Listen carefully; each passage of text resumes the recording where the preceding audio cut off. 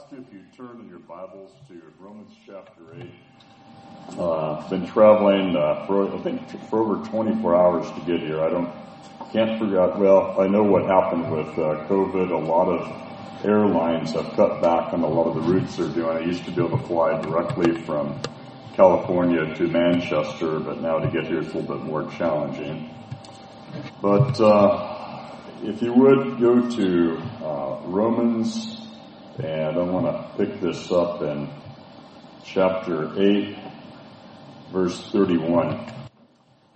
I want to kind of speak into the fact that in the body of Christ, not just in life itself, but the body of Christ, we're facing in the Western world more and more real challenges to be upfront about Christianity. You know, there's places in the world today, such as Afghanistan, Iran, the underground church in China, Nigeria, the northern part of Nigeria, where, you know, if you're bold, if you're upfront about being a Christian, if you testify, share the gospel with people, you're putting your life on the line. I had a opportunity 2 summers ago with a invitation-only under-the-radar set of meetings with one of the apostolic leaders from the church in Iran. And if you don't know what's going on in Iran, you really need to be aware of that. It's one of the most significant nationwide moves of the gospel has been happening in Iran for about the last 6-7 years now. Literally to the point where many of the mosques in many cities and communities are almost empty. The home group church there is just exploding with the gospel. But having said that, there is still incredible persecution against Christianity. And we've got children present, so I just want to be very careful how I phrase that. But both when someone gives their life to the Lord Jesus Christ in Iran, it's understood that if you're arrested by the religious police, number one, whether you're male or female, you are going to be tortured, and again, I'm putting this very diplomatically, with an electric cattle prod put into parts of your body, and then you will be killed. But in the face of that sort of persecution and threat of persecution, it's just wild how much the gospel is moving there. And so in the Western world nations, you know, United States, Canada, Britain, Europe, we have not really faced overt persecution. Maybe for some people on their job, maybe they have not been given a promotion because maybe everybody else in their work team are partiers and all of that sort of thing. As a Christian, they don't quite fit in. But by and large, we have not faced really overt persecution. But that's changing now, and almost week by week, we're reading about whole new things coming against people that are standing up front for their faith. And I'm not just talking about in the political realm or social media or being visible here or there, but in our own lives and the life of the church, there is so much warfare increasing against the spread of the gospel, seeking first the kingdom of God. And so I want to try to make this message both personal for us as people in our lives, our marriages, our families, but also in seeking first the kingdom of God as a church. So Romans chapter 8, I want to start in verse 31. What then shall we say to these things? And Paul's been speaking about trials and tribulations in life. He said, what shall we speak about these things? If God is for us, who can be against us? He who did not spare his own son, but gave him up for us all, how will he not also with him graciously give us all things? Who shall bring any charge against God's elect? It is God who justifies. Who is to condemn? Christ Jesus is the one who died, more than that, who is raised, who is at the right hand of God, who indeed is interceding for us. Who shall separate us from the love of Christ? Shall tribulation or distress or persecution or famine, or nakedness, or danger, or sword. As it is written, for your sake we are being killed all day long, and we are regarded as sheep to be slaughtered. But no, in all these things we are more than conquerors through him who loved us. For I am sure that neither death nor life, angels nor rulers, nor things present, nor things to come, nor powers, nor height, nor depth, nor anything else in all creation will be able to separate us from the love of God in Christ Jesus our Lord.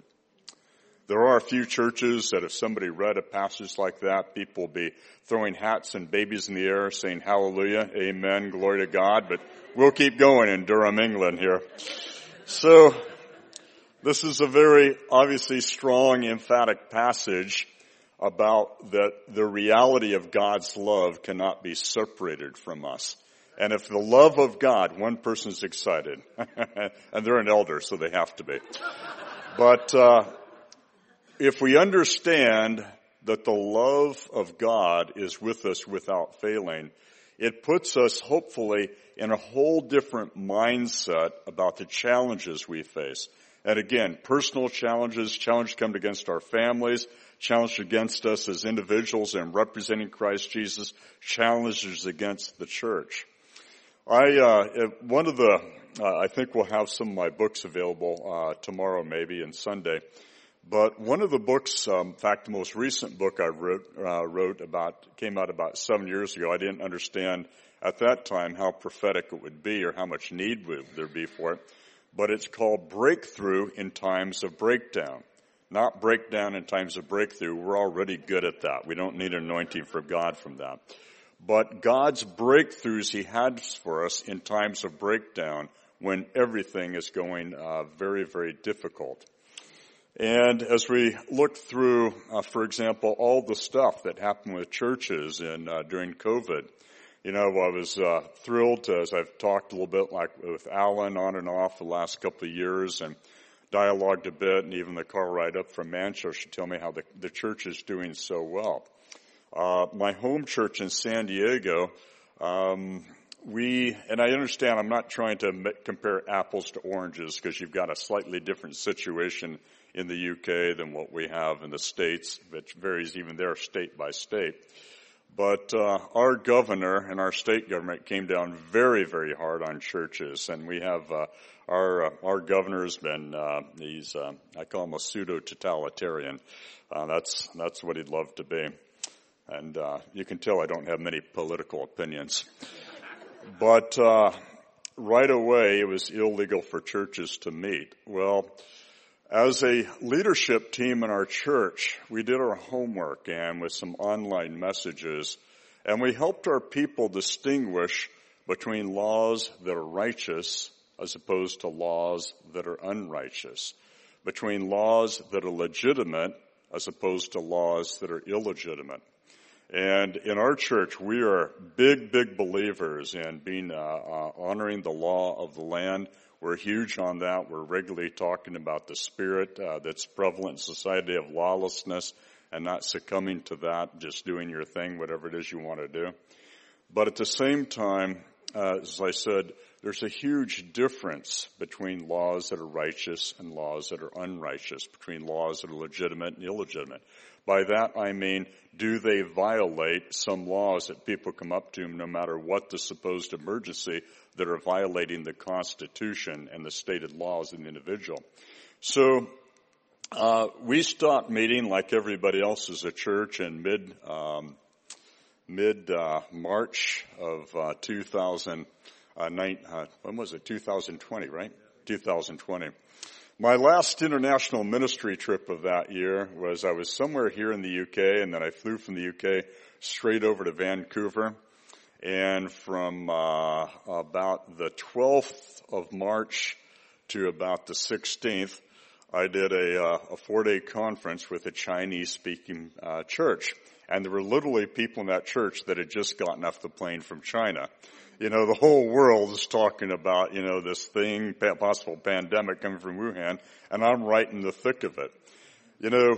How do you tell when there's a crisis going on? Well, I've got a good barometer for that now. The hotel they put me in Vancouver for that conference in early March or mid-March, it was right across the street from a Costco, large department store, home goods and all that. They kept their hours open late because everybody was freaking out. This pandemic's coming, everything's going to shut down, there's not going to be food, there's not going to be any supplies. So they were open for 24 hours a day. Well, 24 hours a day, people coming out with huge carts loaded with toilet paper. That's how you know society's falling apart. Everybody's starting to hoard toilet paper. But anyway, I got home on that trip on March 16th, and many of you remember on March 19th, almost universally all across the globe, all the airports shut down, and that was it for a while. And as well, almost all the churches in the United States, it varied state by state, but stopped meeting. But our governor said, churches aren't going to be able to meet for 6 months. And we really, as a leadership team, prayerfully, not only did we teach on that and doing streaming meetings and podcasts and whatnot, but we sought the Lord. And it's interesting, I don't know how things went down here in the UK, but in California and many of the states of the United States, they were saying shops that sell pot and weed are essential, but church is not essential. Alcohol shops to buy booze were essential, but church is not essential. And on and on and on. If ever there was a time in the history of Western civilization, the last 50 years, when people needed to connect with God, it's been over the last 3 years. In my home state, the teenage rate of suicide increased by 37%. Spousal abuse, child abuse increased by some 30%. It's just a very horrific time. And we sought the Lord and we said, no, number one, our culture desperately needs God and we're going to be there. We're going to be available. But number two, our God is worthy of being worshiped, no matter what the state may have to say about that. So we started meeting illegally. And we did try to follow protocols and things like that. We had families and groups of people trying to sit at least 2 or 3 chairs separating them, and we just went every other row, and we had the temperature gauge. I don't know how effective those are, but they put the thing on your forehead. It's probably just window dressing, but it makes people feel good, right? And you had to wear a mask until you got in your seat, and then when you got in your seat, you could take the mask off. We weren't going to ask people to sing with their mask on and pass out from lack of oxygen. But anyway, we did that. We have a large campus with 3 large buildings, and we have a quad in between those 3 buildings, and so we rented about 1,000 chairs, set them up. We had a professional stage set up and stage lighting, all of that, and we met outdoors. And you can do that in some parts of the world, believe it or not. But we did that for May, June, July, August, and then late September started getting a little bit chilly. What we call chilly, you would say, is a nice hot spring day. But anyway, we moved indoors at that point, and we were definitely breaking the laws there. And we kept getting all these notices by county officials. And two of the things we have going for us is in our community in San Diego, our chief of police is a Spirit-filled Christian, and he loves our church because we do so much work with kids at risk in our community. Number 2, the mayor of our community is a Spirit-filled Christian, and he loves our church. And on top of that, 3 of the 5 council members go to our church.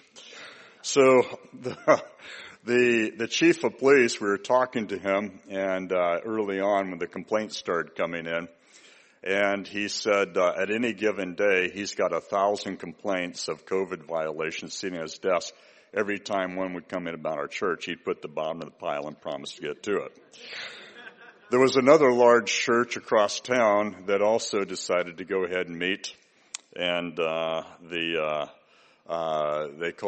people called the police, so the police went at 6:00 on Monday morning, and no violations going on. So what am I saying? Am I saying that COVID was not serious? Yes, it was serious. But the problem is, in the body of Christ, I saw on a wholesale level internationally, especially in the Western world nations, this huge gap between what was practiced during COVID as opposed to what was preached Sunday in, Sunday out about faith. And what we've seen firsthand and even in San Diego, because our church has really pursued church unity with many, many churches over the years. But we've seen churches, for example, that I don't want to say they're liberal churches, but they're churches that are afraid to be outspoken on biblically on the hot topics of the day. You know, Paul said to the elders in Ephesus, the blood of no man's hand is on, the blood of no one is on my hands, because when I was with you, I gave you the full counsel of God. And there's a lot of pulpits today, Bible teachers, preachers, churches that are afraid to really biblically speak into the hot topics of the day, out of fear of offending people. But I maintain that God is offensive simply because he enjoys being God. He's the great I am, and we're the great we're not. He's never embarrassed about that. Things have not changed. It's gotten very quiet in here, hasn't it? But you know, the mandate that we're called to pursue is no different than 2,000 years ago when John the Baptist, Jesus, the 12, and the 70 went out and preached, repent, the kingdom of God is at hand. The issue is, can we do that in love, or do we do that with condemnation? No, we do not do it with condemnation. We do it with love, and we posture in such a way that we're giving people an invitation to respond to the love of God. But the reason I bring all that up is a lot of churches that we're in relationship with in our community, that we know for a fact we love these churches. We do joint prayer meetings and things like with them, but our pastors get together once a month and pray together, have breakfast together. So we pursue relationship, but we know for a fact that some of these churches have been very soft on some of the things that God would have them be upfront about. They had a very, very, very hard time once things began to loosen up, getting their people back together. And I suspect it's because for many people, God is a convenience. God is a convenience. It's convenient to hope that he'll bless us in times of crisis. It's convenient to hope that we're going to heaven. But a vital living relationship where our lives are governed by the Word of God and we're led and empowered by the Holy Spirit, that's a whole different thing. And a reason I read this here is trials and tribulation they're just a given. You know, I think it's a little bit funny when some Christians say if you have enough faith, you'll never have problems. Well, if you never have problems, you never need faith, do you? It's kind of self-defeating there. But Jesus himself said, in this world you shall have trials and tribulation. I've been reading a lot, a few Psalms, and one of the Psalms I've been reading a lot for the last 3 months, meditating on and praying about, it says, many are the afflictions of the righteous. I sure wish the psalmist had put in a few. Because many are the afflictions of the righteous, but the Lord delivers them out of them all. So, as Paul wrote out all these things, Paul talked about that we are more than conquerors through him, through Christ and God the Father who loves us. We're not just here to survive, and we're not just here someday to squeak into heaven, but we're here to seek first the kingdom of God. We're here to be a people who bring change. We're actually here to bring people who make history in our culture. It's a little bit interesting. In California has a lot of great things going for it, such as the weather and the mountains, the high desert, the beaches, all that sort of thing. But it's also one of the most, if not the most, liberal state. And there's been a very in our church, what we consider, and I consider biblically, an anti-child stuff coming down through the state, wanting to indoctrinate our kids and things. I think you all know what I'm talking about. But as well, there's come more and more anti-church laws coming down from the state in California. And on top of that, there's very high taxes in California.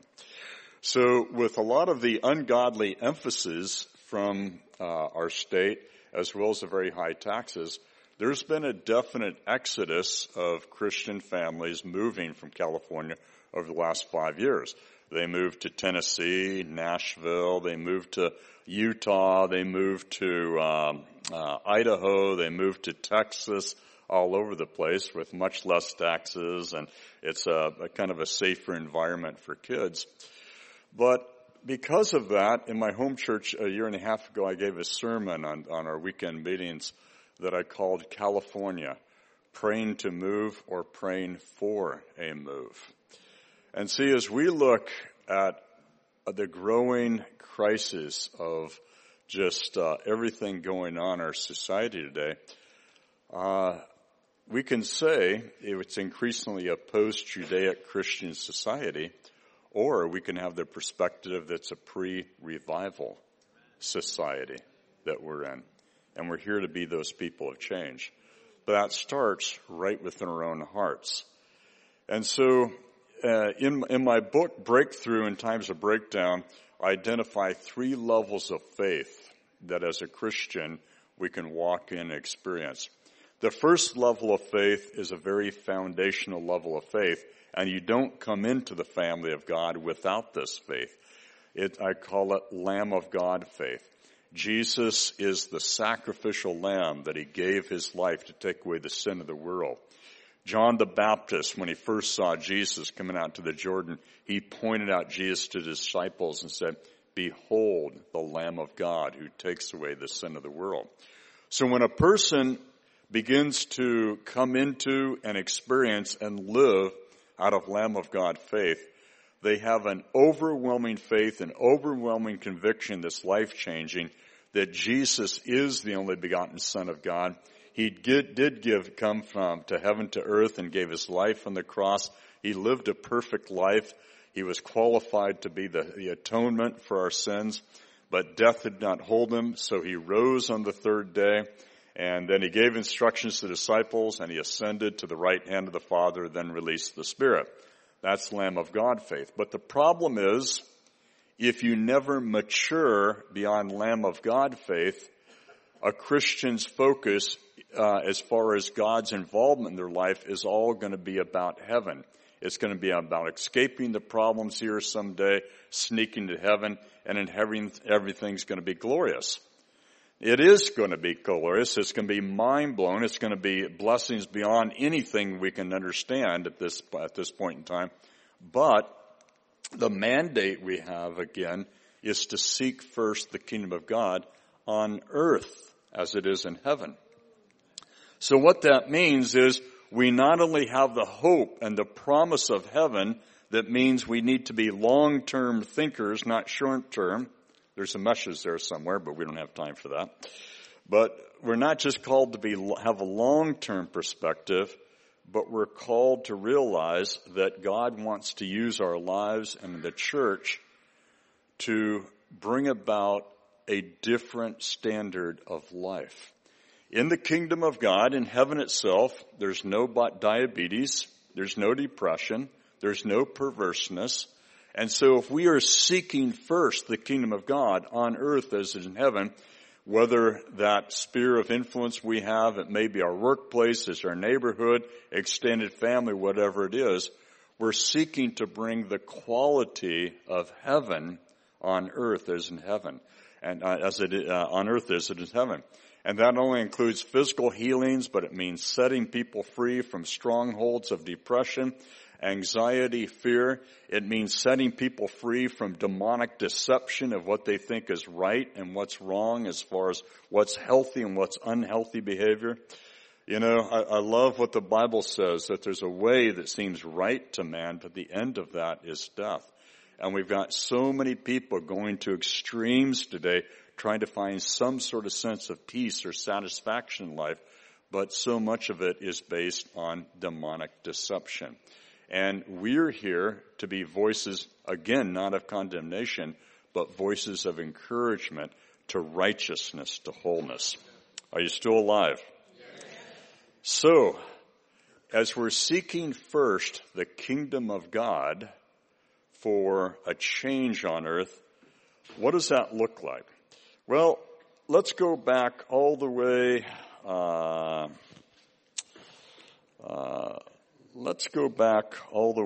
to Exodus.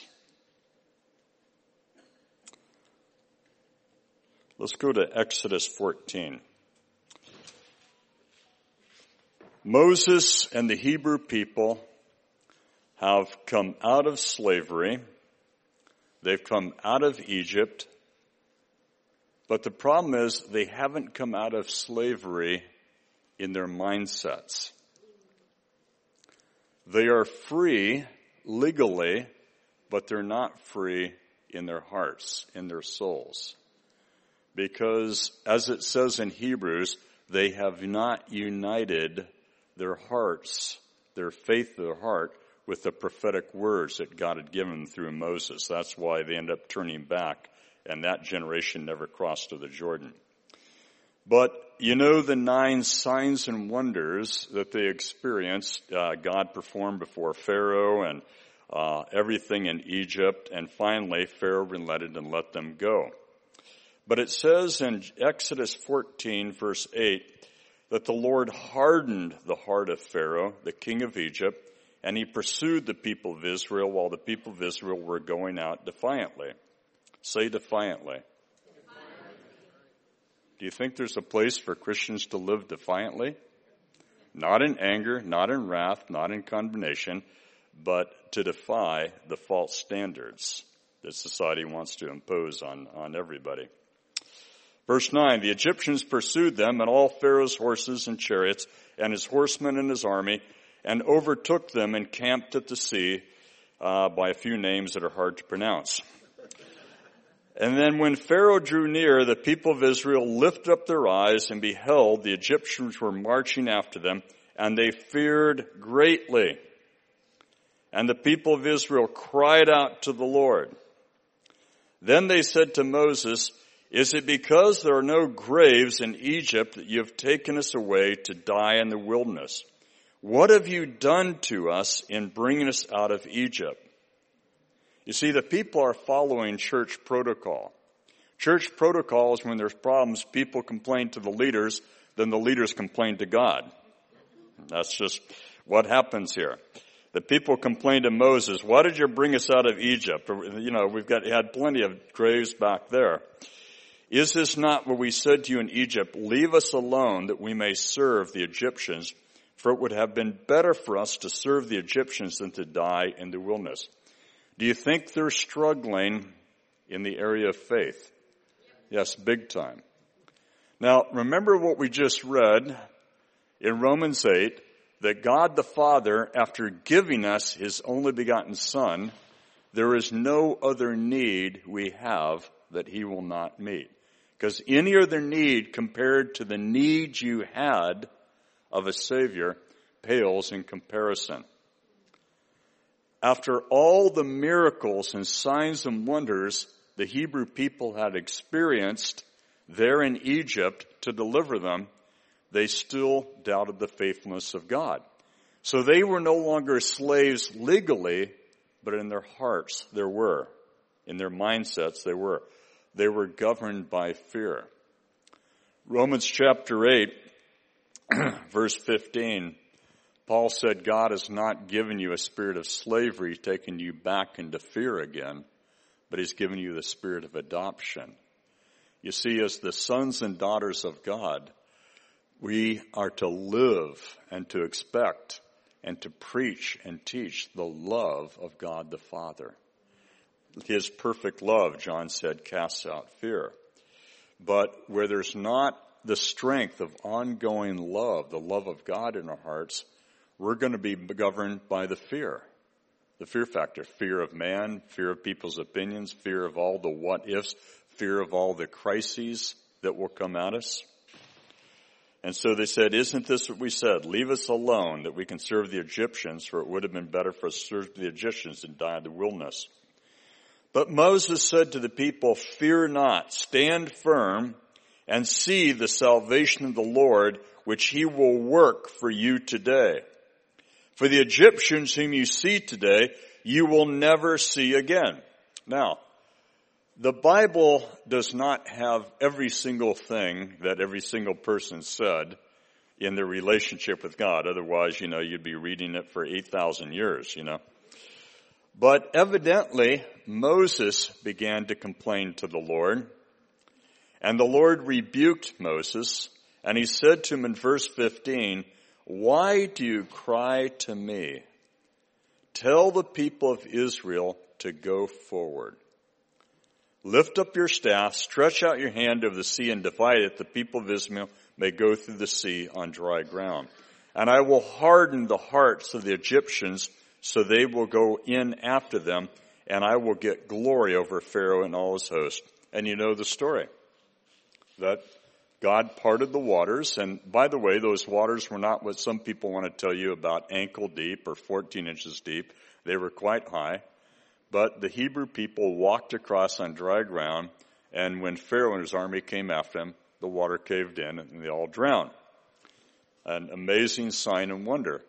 But the point is, at a place of impossibility, the power and creativity of God were released. Could it be that sometimes God allows you and I, and maybe even allows the church, to end up in places of impossibility so that God can prove his faithfulness, his power, and creativity?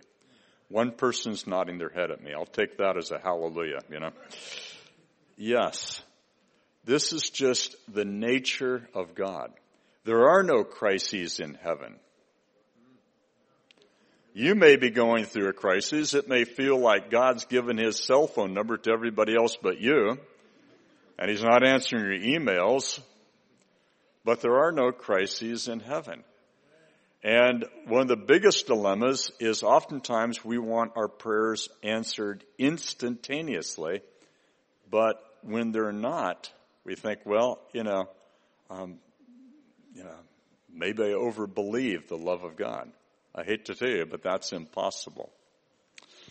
We had an amazing testimony that happened about 2008 with the church in Canberra, Australia. And it's a little bit involved testimony, but it's important you understand the details to understand why I'm telling this testimony with this message. That around 1997, there was a Christian couple and had two young kids. She worked full-time as a teacher, I believe. He had a good career. And very unexpectedly, she, the mother, came down with severe lupus. It came on very, very quickly. And if you understand about severe lupus, all your joints, everything's just in incredible pain. And in a year and a half, she had to quit her job, could no longer work. They lost half their income, and she could do very little housework. And he actually had to get a second job, a part-time job, because they'd lost her income. And on top of that, because she can do very little around the house, he's having to scramble, a lot of late nights, cleaning the house, cooking food, all sorts of things. And unfortunately, he kind of lost it about a year and a half into that. He abandoned her and the kids. So she's in a real dilemma now, and they were living in a different city, but they moved to Canberra to be with family. They began to attend this church I've done a lot with over the years called Vision Christian Fellowship. And it would have been about 2001. They're living there now in Canberra.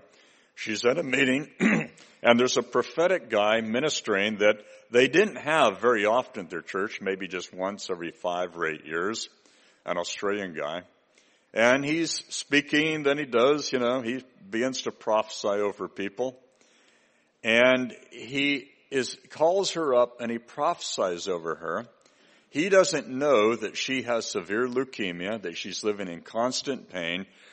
She's living on government substance to just try to get the bills paid a little bit, can barely take care of the kids. He doesn't know any of this, but he says to her that you're going to have the answer to your prayers when you hear the Lord say to you, receive your healing. He didn't even know she had, what am I talking about here? What? Yes, thank you, lupus. I always want to think there's a wolf, But anyway, he didn't even know that, but he said, you're going to have the answer to your prayers when you hear the Lord say to you, receive your healing. Well, she knew exactly what that meant. But the problem was, she did not hear the Lord say, receive your healing that week, that month, that year. It wasn't until about 5 years later. And I was doing a series of meetings with the church. The Lord gave me a word of knowledge to pray for people with bone and joint problems. And she, along with about 15, 20 other people, came up. And normally in that situation, I would call up some of the leaders of the church, ministry team people, to help me pray for people. But on that occasion, I think as they related this to me, I just prayed for every single person myself. But I was praying for people, saying, Lord, would you release your healing power? Would you, burn away the diseases, whatever it is? I prayed for her, and I was about to turn for her to pray for the next person in line, and she said, you said something to me that I hadn't heard you say to anybody else in line. In fact, this phrase, I almost never say this, but before I turned away from her, I said, the Lord says to you, receive your healing. At that exact second, all the constant pain in her joint she'd been suffering for 10 years at that point, it was completely gone. Completely gone, 100%. She started running around the room. And the pastor knew she had severe lupus, knew how much pain she was in. He goes up to her and says, what's going on? And she tells him the whole story that 5 years ago or so, you had this prophetic guy come in and share, and he prophesied over me, you're going to get the answer to your prayers when you hear the Lord say, receive your healing. She said, well, Mark was praying for healing tonight, and he acted like he was going further, but he turned back to me and said, the Lord says, receive your healing. Instantaneously, all the pain is gone. I'm healed. And the pastor looks at kind of funny, says, well, what's strange about this story is that prophet who has not been back with our church for 5 years since he prophesied, he heard Mark was going to be in town, and he's sitting in the back of the room. So they brought him up and her and told the whole story. But here's the real kicker, that about 3 or 4 years after she'd had that prophecy that meant the Lord was going to heal her, she was still just living in incredible pain. And one night she'd managed to get the kids in bed, and she'd managed to do a little bit of cleaning the kitchen, and she was taking her nightly shower before she went to bed.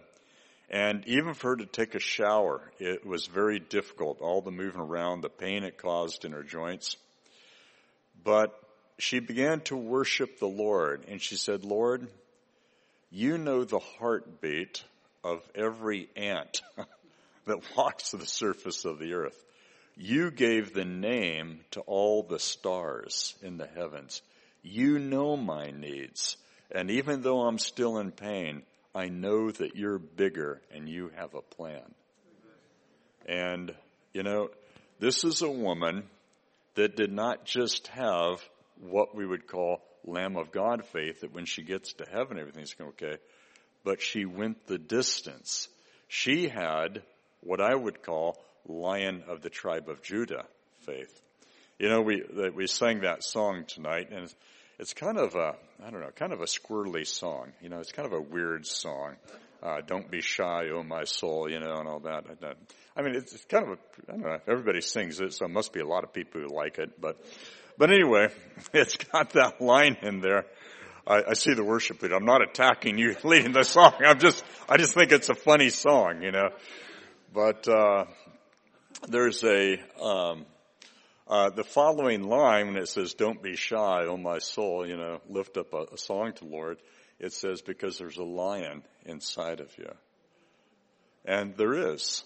That you not only have Jesus as the Lamb of God dwelling within you, but you also have Jesus who's the Lion of the tribe of Judah. And there comes a point where we can be dealing even with severe personal problems as a church in our mission to extend the gospel. It can come at us, in all the ways that things are coming against everybody today. But I'm not saying that we ignore the problems, and I'm not saying every problem is very, very easy to take in stride. But in the midst of the problems, our focus cannot be on the problems. Our focus has to be on God, the Lion of the tribe of Judah. Because the things that are impossible for us, like that woman in Canberra, Australia, being healed of lupus, the things that science, medicine, and whoever cannot do for you, that's never a challenge for God. Are you still alive? So turn with me, if you would, to Acts chapter 4. I want to give you a bit of the background, why this will make sense.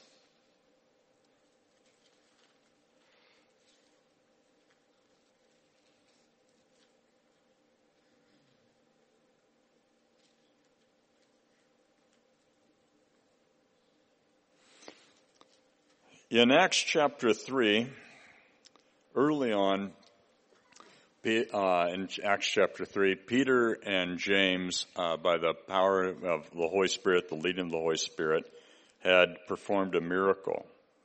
And it created a total uproar in Jerusalem because this was a man who was a lame beggar, and all of his life, his adult life anyway, he had been begging at a certain entrance to the temple.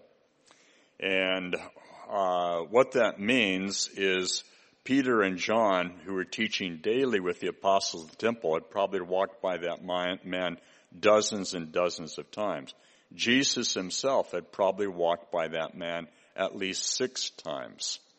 But that day, something was different. Now, one of the reasons I brought up that story about the woman healed of lupus is her healing didn't happen right when she thought it would be. Even when she had the prophetic word, she knew God was speaking to her, but still, that week, that month, that year, not till 5 years later did it happen.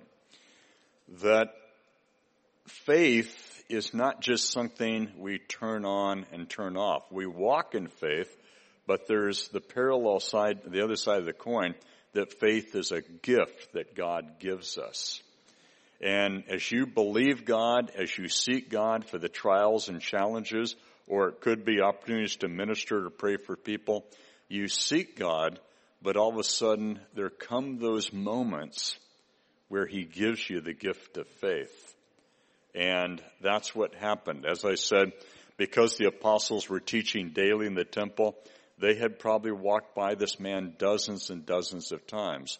But something was different that day. The Holy Spirit, so to speak, turned on the light switch, and they looked at him and said, "Silver and gold have we none, but what we have we give. Stand up and walk in the name of Jesus." In point of fact, they did not pray for him. They commanded a healing, and there's a difference there. I'm always happy to pray for people who need healings, but I'm not going to speak a word of command unless I know the Holy Spirit's saying to do that. Because otherwise you can give people false hopes, can't you? Norway is a country I've done a lot of ministry in, and a number of years ago in Bergen, Norway, we used to do a lot of conferences there with 5, 6 churches, 7 churches together.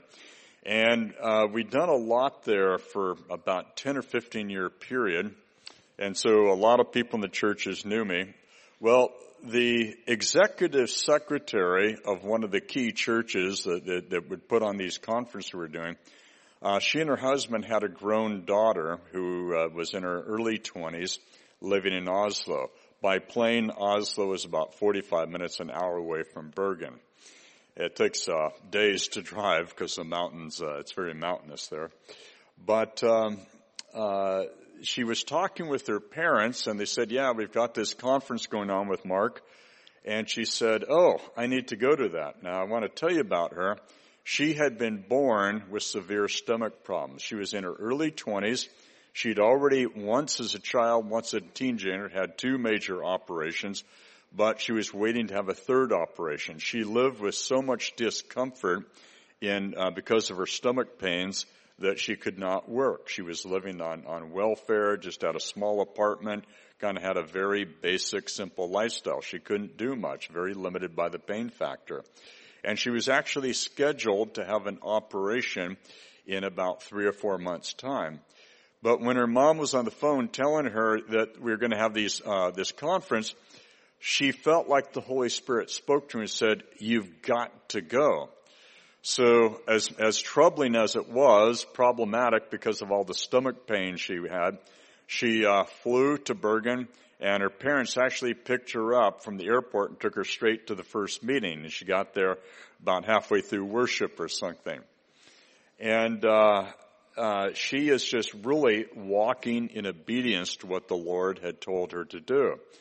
I mean, I'm thrilled that someone would get on a plane and fly to hear me speak, but actually that wasn't why she flew there.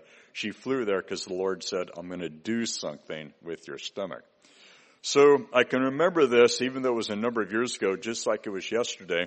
I had called people up for several different areas, but I was praying for people with bad backs, like on the right-hand side of the room. And, if good-sized church, if you say everybody with bad backs come up, you've got 2/3 of the church, don't you? So there was a lot of people there. But in the middle of praying for the people with bad backs, before we finished praying for them, the Lord said, stop. And he said, right now, there's someone that's in incredible pain in their stomach. They've had 2 operations, and they're scheduled to have a 3rd operation. I want to heal that person right now. So I walked a little bit away from that crowd, and I said, there's somebody here. You've already had 2 operations in the last 15 years or so on your stomach, but you live in constant pain, and you're scheduled in a few months to have another operation. Who is it? And it was this gal. She was sitting in the very back. She raised her hand. And the Holy Spirit just flooded me with faith. I didn't even wait for her to get up out of her seat and come forward. I said, right now, you're healed in the name of Jesus. And she was 100% completely healed. She walked out of that meeting pain-free. She never had that 3rd operation. Now, it'd be great if about 20 or 30 of those sort of things would happen every meeting. But just like Peter and John, they had walked by that man many, many times, but that day something was different. And so this crowd, because everybody in Jerusalem knew about this lame beggar. They walked by him going to the temple for years and years. It created almost a riot. And people went running to Peter and John, treating them like they're gods. And they said, why do you look at us as if we've performed this miracle? They said, it is faith in the name of Jesus who has made this man perfectly well. Well, they ended up getting arrested by the Sanhedrin, the religious leaders, and they're threatened not to preach the gospel anymore. Well, we think about persecuting the early days church, this is just old hat. Well, actually, it wasn't. The early days church in Jerusalem had experienced no persecution aside from the time that Jesus was arrested and crucified. From that point to this point of the early days church, many years have gone by. The church has been growing tremendously. There's been no persecution. But this is actually the beginning of persecution. So the question is, what did the church do? It says that when Peter and John were released, they gathered the saints together, a lot of people, and they prayed. But what did they pray? Did they, Lord, save us, Lord, from this persecution? Lord, give us a cave in the hills to go into. Lord, should we go into seeker-sensitive Christianity? Should we water the message down a little bit? No, I want to read to you what they prayed. And you can find this in Acts chapter 4. And I'm going to just look at the last. All of Acts chapter 4 is really their prayer. But I just want to look at verses, starting verse 27.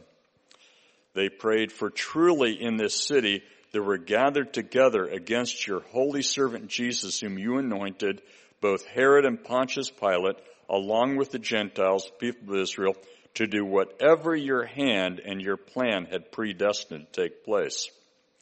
And now, Lord, look upon their threats and grant to your servants to continue to speak your word with all boldness." Now, again, I've said twice now, and I'll say it one more time. I believe we can say the very hard things. I believe we can say it in love. We can say it in humility. We can say it as an invitation to respond to the love of God. I don't believe in condemning people. But the reality is the body of Christ today in the Western world, we need a healthy dosage of Holy Spirit boldness. It's interesting, in the book of Proverbs, it says, "The righteous shall be as bold as a lion." Why the lion? Well, Jesus is the Lion of the tribe of Judah. But when you look up in the Hebrew what that word bold means, it does not mean pushy, obnoxious, arrogant, but what it literally means is free from concern about what other people are going to think about you. In this so-called council culture age we live in, so many people, fear of rejection, fear of being labeled. Who gives a rip? Come on, who gives a rip? There's only one person whose opinion about you really matters, and that is God Almighty. We say, well, what if all these people get against me? Well, what did we look at in Romans 8? What did we start off with? If God is for you, who can be against you? It's more important that we are popular in heaven rather than popular with man. Mark, that was a particularly good point you made. Do not be discouraged by those blank looks. Are you alive here? Now, obviously, we've all got jobs and we all are in situations that, you do have to, use a bit of discernment when you say. But taking that in consideration, the fear factor that plagues so many people today, that's not the heart of God for you and I. God's perfect love casts out fear. He wants us to be as bold as a lion. And I believe increasing. Has the Jesus Revolution movie made it over here? Not yet. Okay, well, when it comes, I'd encourage you, if you get an opportunity, to watch the Jesus Revolution movie.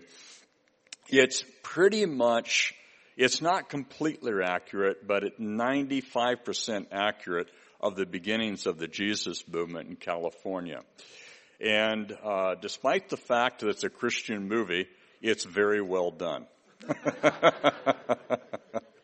I don't know about you, but when people say, hey, there's a great new Christian movie, I'm like, I've just seen too much cheesy stuff. That's the cheese factor is fluffed over because it's spiritual.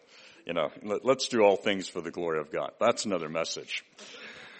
But the point is, the Jesus Revolution, it's very well done. There was a lot of money put into it. There's some great acting. The cinematography, the sets are all great. But what it powerfully portrays, that in Southern California in 1966, there was a whole generation emerging that could not buy into how their parents were defining truth. They wanted to experience truth. And so they were turning to hallucinogenic drugs. They were turning to Eastern mysticism. They were turning to promiscuity to try to find a sense of truth. Well, how many of you know it's not just nature, but heaven abhors a vacuum? And so where that vacuum of truth comes in, Jesus, the truth himself, swept in. And from 1966 to about 1972, 73, literally hundreds of thousands of people in California, just in California, not to mention around the world, but hundreds of thousands of people between 15 and 30 years old gave their lives to Lord Jesus Christ. And so many churches were planted out of that. It was just incredible. But the movie powerfully portrays that hungering a generation had at that time for truth and how the Holy Spirit moved and the gospel moved to release that. But I would say to you, there's a parallel today as we see all the confusion going on about identity, whereas it was truth 60 years ago people were desperate for. Now they're desperate for their true identity. So guess what? They're experimenting. Trying to find some sort of sense of identity that will give them peace and a sense of fulfillment in life. But the same void is here today that was there 60 years ago. And we're on the verge, I believe, of a fresh move of the gospel. A powerful move of the gospel. And how we can be prepared for that corporately as a church is to pray the two things they prayed here in Acts 4:28 and 29. That they said, Lord, you see that, they did. Their hand was free to do whatever you predestined. But Lord, look now upon their threats and grant to your servants to continue to speak your word with all boldness. That's number one, a boldness to preach Jesus. But number two, verse 30, while you stretch out your hand to heal, and signs and wonders are performed through the name of your holy servant, Jesus. That I believe, particularly in the area of healings and miracles, signs and wonders, God wants to continue to bring a greater and greater awakening to the church. Because the Bible refers to healings and miracles as signs and wonders, as even with somebody that doesn't know the Lord Jesus Christ. When a miracle happens, it's a sign that there is a being more powerful than science, technology, medicine, and all of that. But it makes them, when they see that sign, it makes them wonder what sort of being, who we know as God Almighty, would do something like this. And so they're called signs and wonders. A church I used to do a lot with in Dayton, Ohio, I was doing 3 or 4 days of meetings with them. And on the Sunday morning, they had 2 services Sunday morning, and they had limited parking. And so it was paramount that you finish preaching on time for the first service so people would have time to get in their cars, get out to make room for the second crew to come in. But not only was I preaching, but I was preaching on healing and miracles, so I had to have time to pray for everybody. But I had preached a little bit too long. And so I'm thinking, okay, Lord, I can't just preach about healing. We have to pray for these people. But how can we do this now and get everybody out, the parking lot, so the second crew can come in? And I got an idea. Rather than say, if you have this problem, we'll pray for this, and later we'll pray for that problem and all that. I just said, everybody that you need healing because of a long-term health issue, whether it's disease or from an accident, damage, whatever it may have been, anybody that's been in long-term need of a health issue, come up. Well, about 100 people came up. And then I said, okay, everybody that did not come forward, stretch your hand to them. So there were about 900 people there in the church, 100 people up front, 800 people all stretching their hands. And I led the 800 in a corporate prayer. We prayed a prayer of blessing and healing, breakthrough, deliverance, and all sorts of stuff. And it was great. We did the whole thing in about 3 minutes. So, got everybody out there. But this is one of the testimonies that came about. There was a guy by the name of Kevin who about 15 years before had been in a bad car accident, and he'd shattered his right elbow. And it had been broken in 3 areas, as well as small bone particles and things like that. He'd had a couple of operations. They had never been able to get it right. And so he had very limited range of motion with his right arm and very little use. In fact, most of the muscles in his right arm were atrophied. He could not straighten his arm out more than this, and he could not bring his hand back towards his shoulder more than this. And he had just learned to compensate with his left side. So when I said everybody in need of a long-term healing for long-term issues, come forward, he didn't even think about coming forward because he had just learned to live with it. But, as I said, everybody who did not come forward, stretch out your arms. His arms stretched all the way out. He's looking at this and said, well, I haven't been able to do this in like 15 years. And he brings it back. He could touch his elbow, and literally right in front of his eyes, the atrophied muscles filled in. So he goes running out to the foyer of the church where his 17-year-old son, who's in the young adults meeting, is supposed to meet him. And he says, look at this. And his son remembered, as a young boy, playing with Dad's arm, trying to straighten out Dad's arm. No matter how much he pulled, he couldn't get Dad's arm to straighten out. They're just, mystified by this. So rather than go home, they drove to Kevin's brother's house. His brother and his brother's wife were not Christians, but they knew what he'd been suffering with 15 years. And so they walk in the house and say, look at this. And they said, what happened? I said, Jesus, the Holy Spirit came on me in church, half hour ago. And they're just amazed. They said, we're going to come to church next Sunday. 2 of Kevin's co-workers who knew him very well, knew he had limited problems with arm and atrophied muscles. He showed them. So the following Sunday, we had Kevin's wife and his son and 2 of his co-workers and their spouses. 6 people came. They all got saved.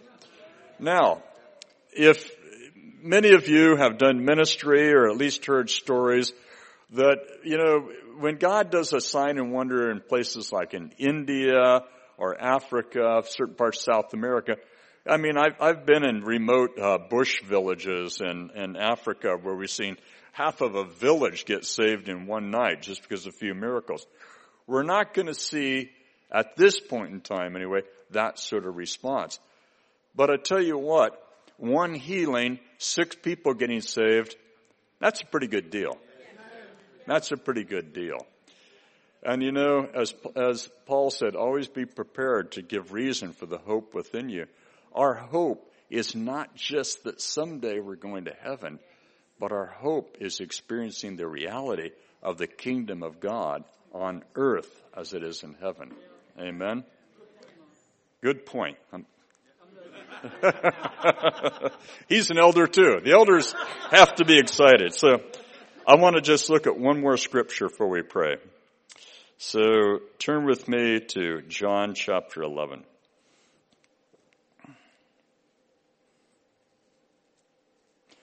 So I made the comment, and maybe you thought I was saying it rather flippantly early on in the message, that God has a very different perspective of our crises that we're going through.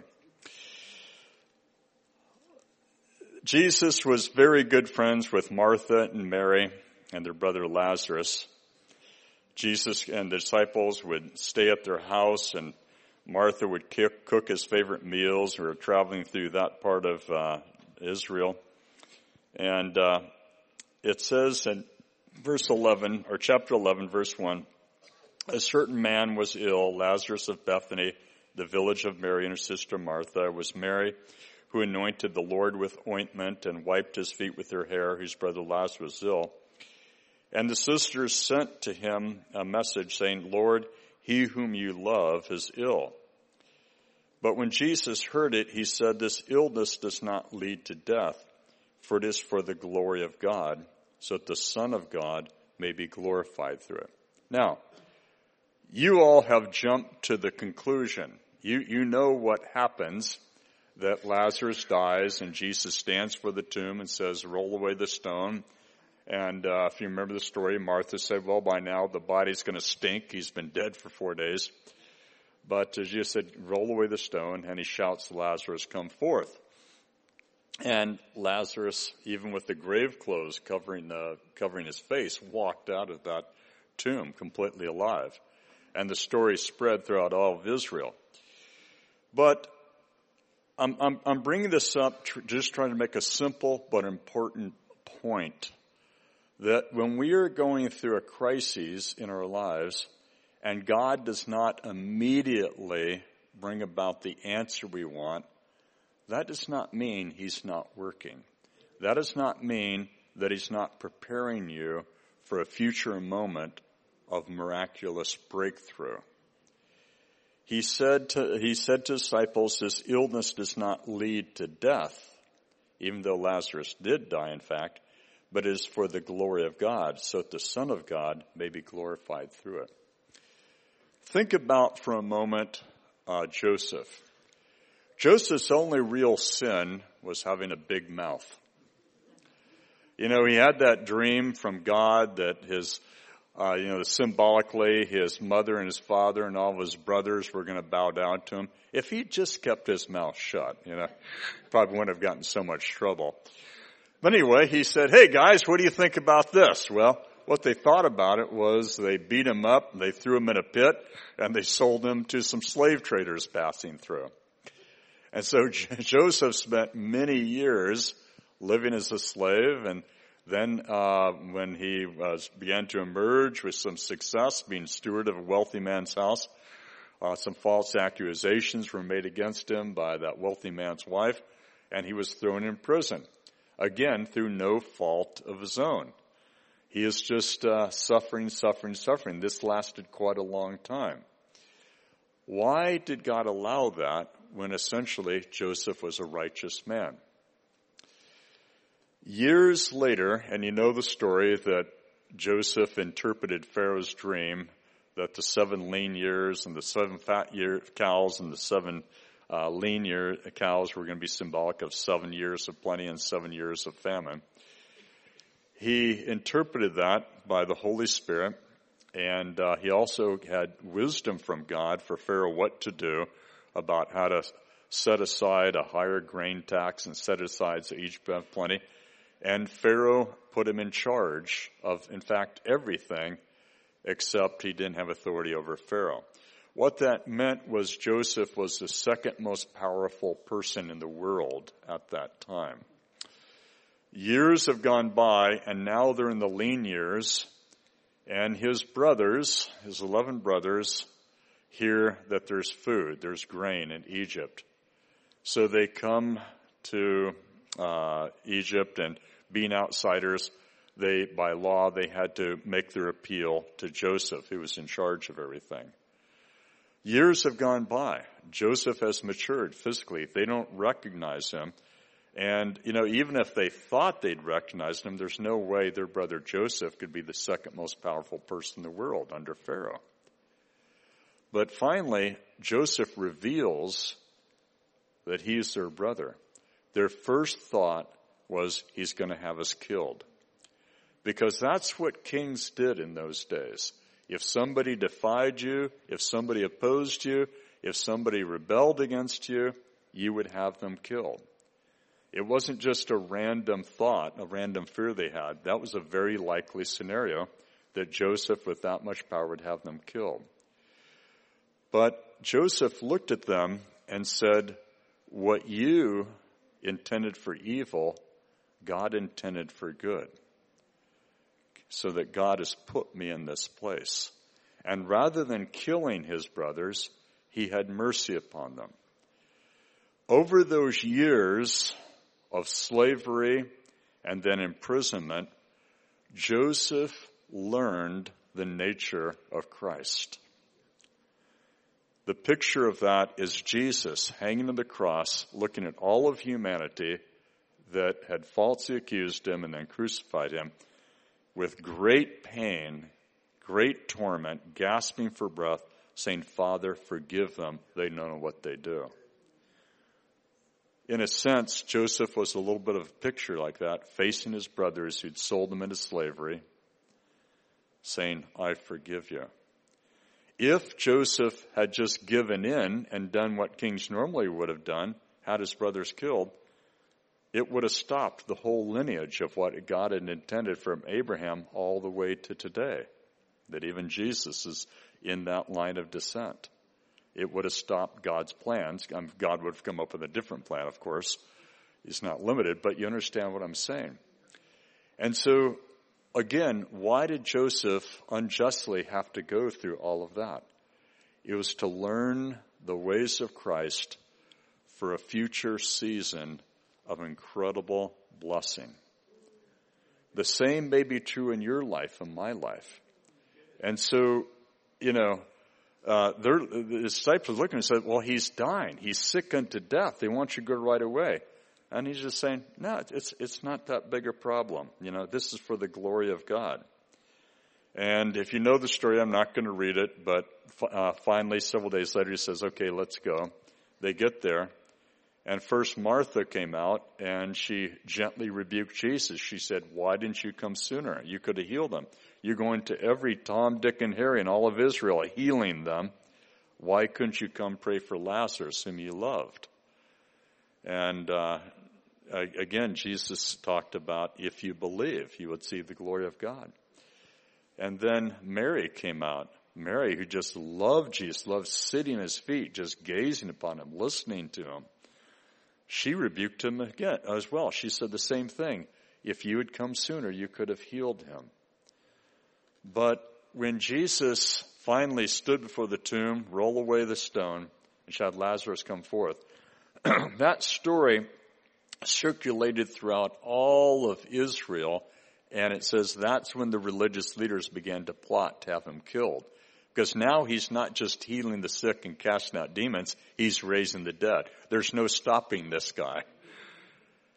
Could it be that as we face crises in our lives, as we face challenges as individuals in our marriages, our families, whether financially, relationally, politically, governmentally, persecution, could it be that God allows these things, number one, because they're an opportunity to express and extend the kingdom of God, but number two, it's an opportunity in the midst of all the confusion, in the midst of all the questions, to become a little bit more Christ-like.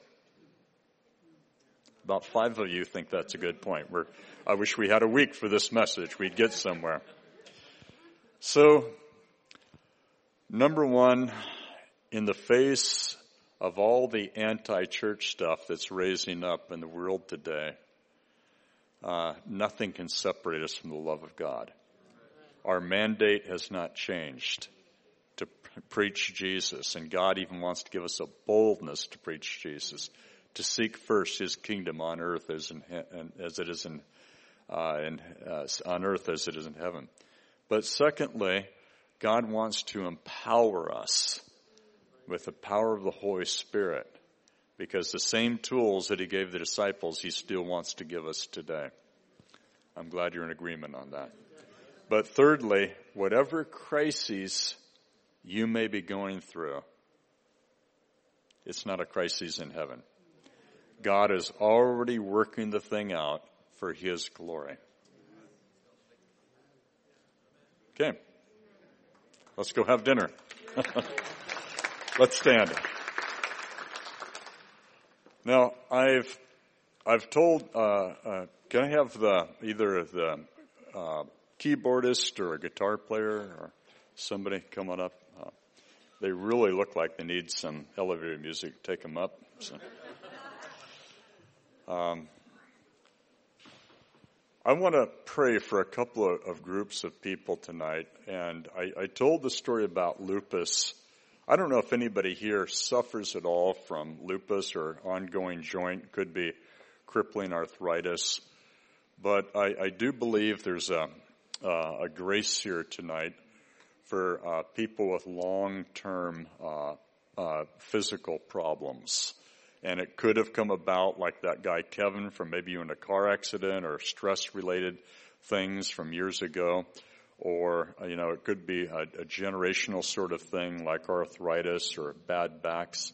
Could be a sports injury that you had years ago, leg problems, knee problems. I believe there's a grace tonight for long-term physical problems.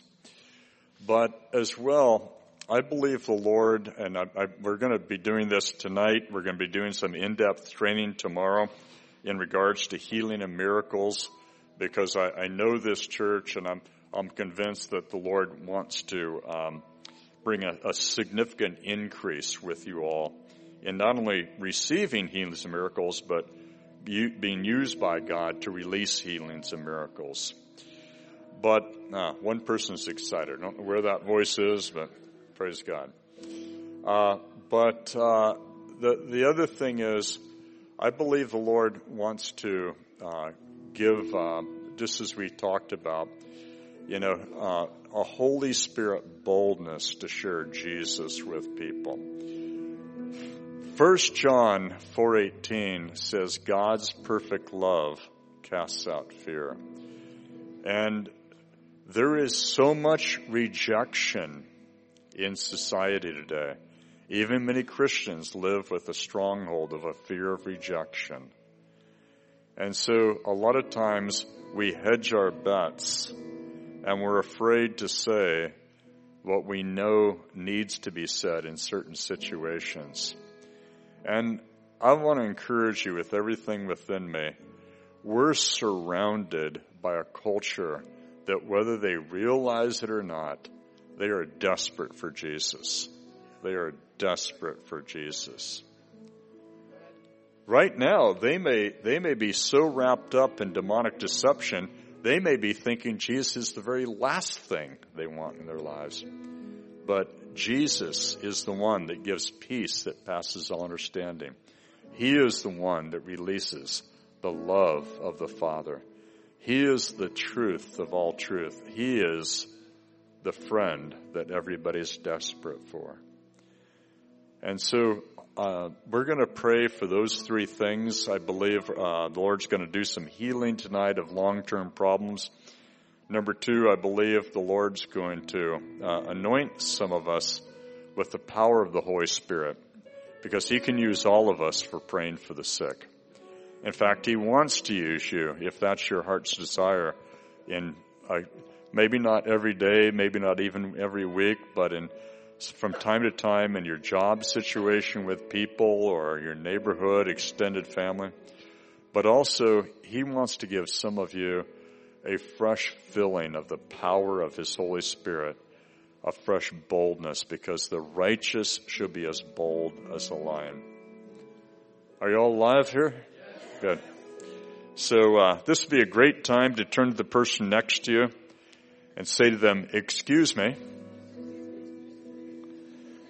Now say to them, "Normally when I'm about to get a download from God, I need more room than you're giving me right now."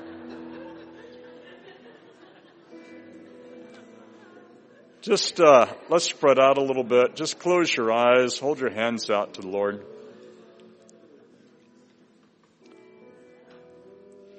Would you pray out loud after me? Father God, I don't want to live in fear. I want to live as more than a conqueror through Christ Jesus. Lord, help me to be a man or woman who knows how to go the distance. Would you fill me right now with the power of your Holy Spirit?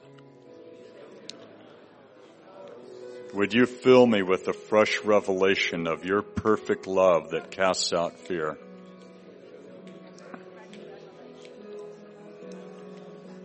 Just close your eyes right now and allow the Father's love to fill you right now. Just allow the Lord to fill you right now. I can see the Holy Spirit and some of the people in the back of the room, some of the people at the front, the right or left.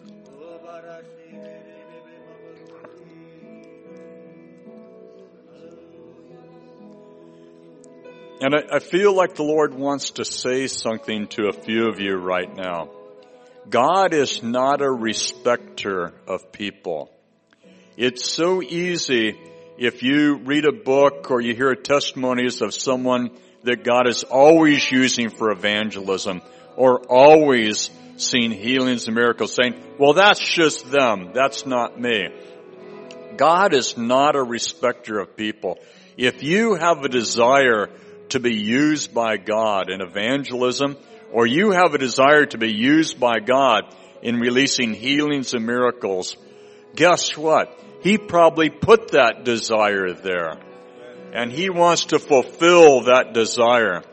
So, right where you're at, in the name of Jesus, I bless you to be filled with the power of the Holy Spirit and the peace and joy of the Holy Spirit.